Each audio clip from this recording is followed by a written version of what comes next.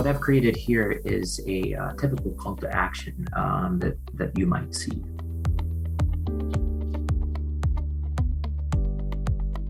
The time has come to rebuild our neighborhoods, to recover from the pandemic, to say no to injustice, no more oppression of the marginalized members of society.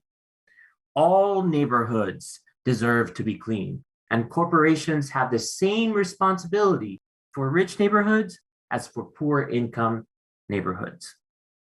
When I mapped out the income inequity in the United States, patterns were striking. The same poor neighborhoods that had high rates of unemployment, those areas were persistent with residential segregation.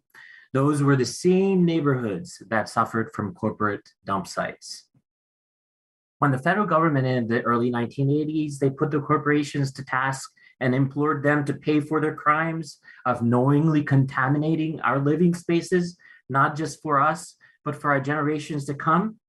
Instead of thinking about the health impact, companies were more eager to pursue the monetary benefit from the products, even if this meant that there would be the development of chronic diseases.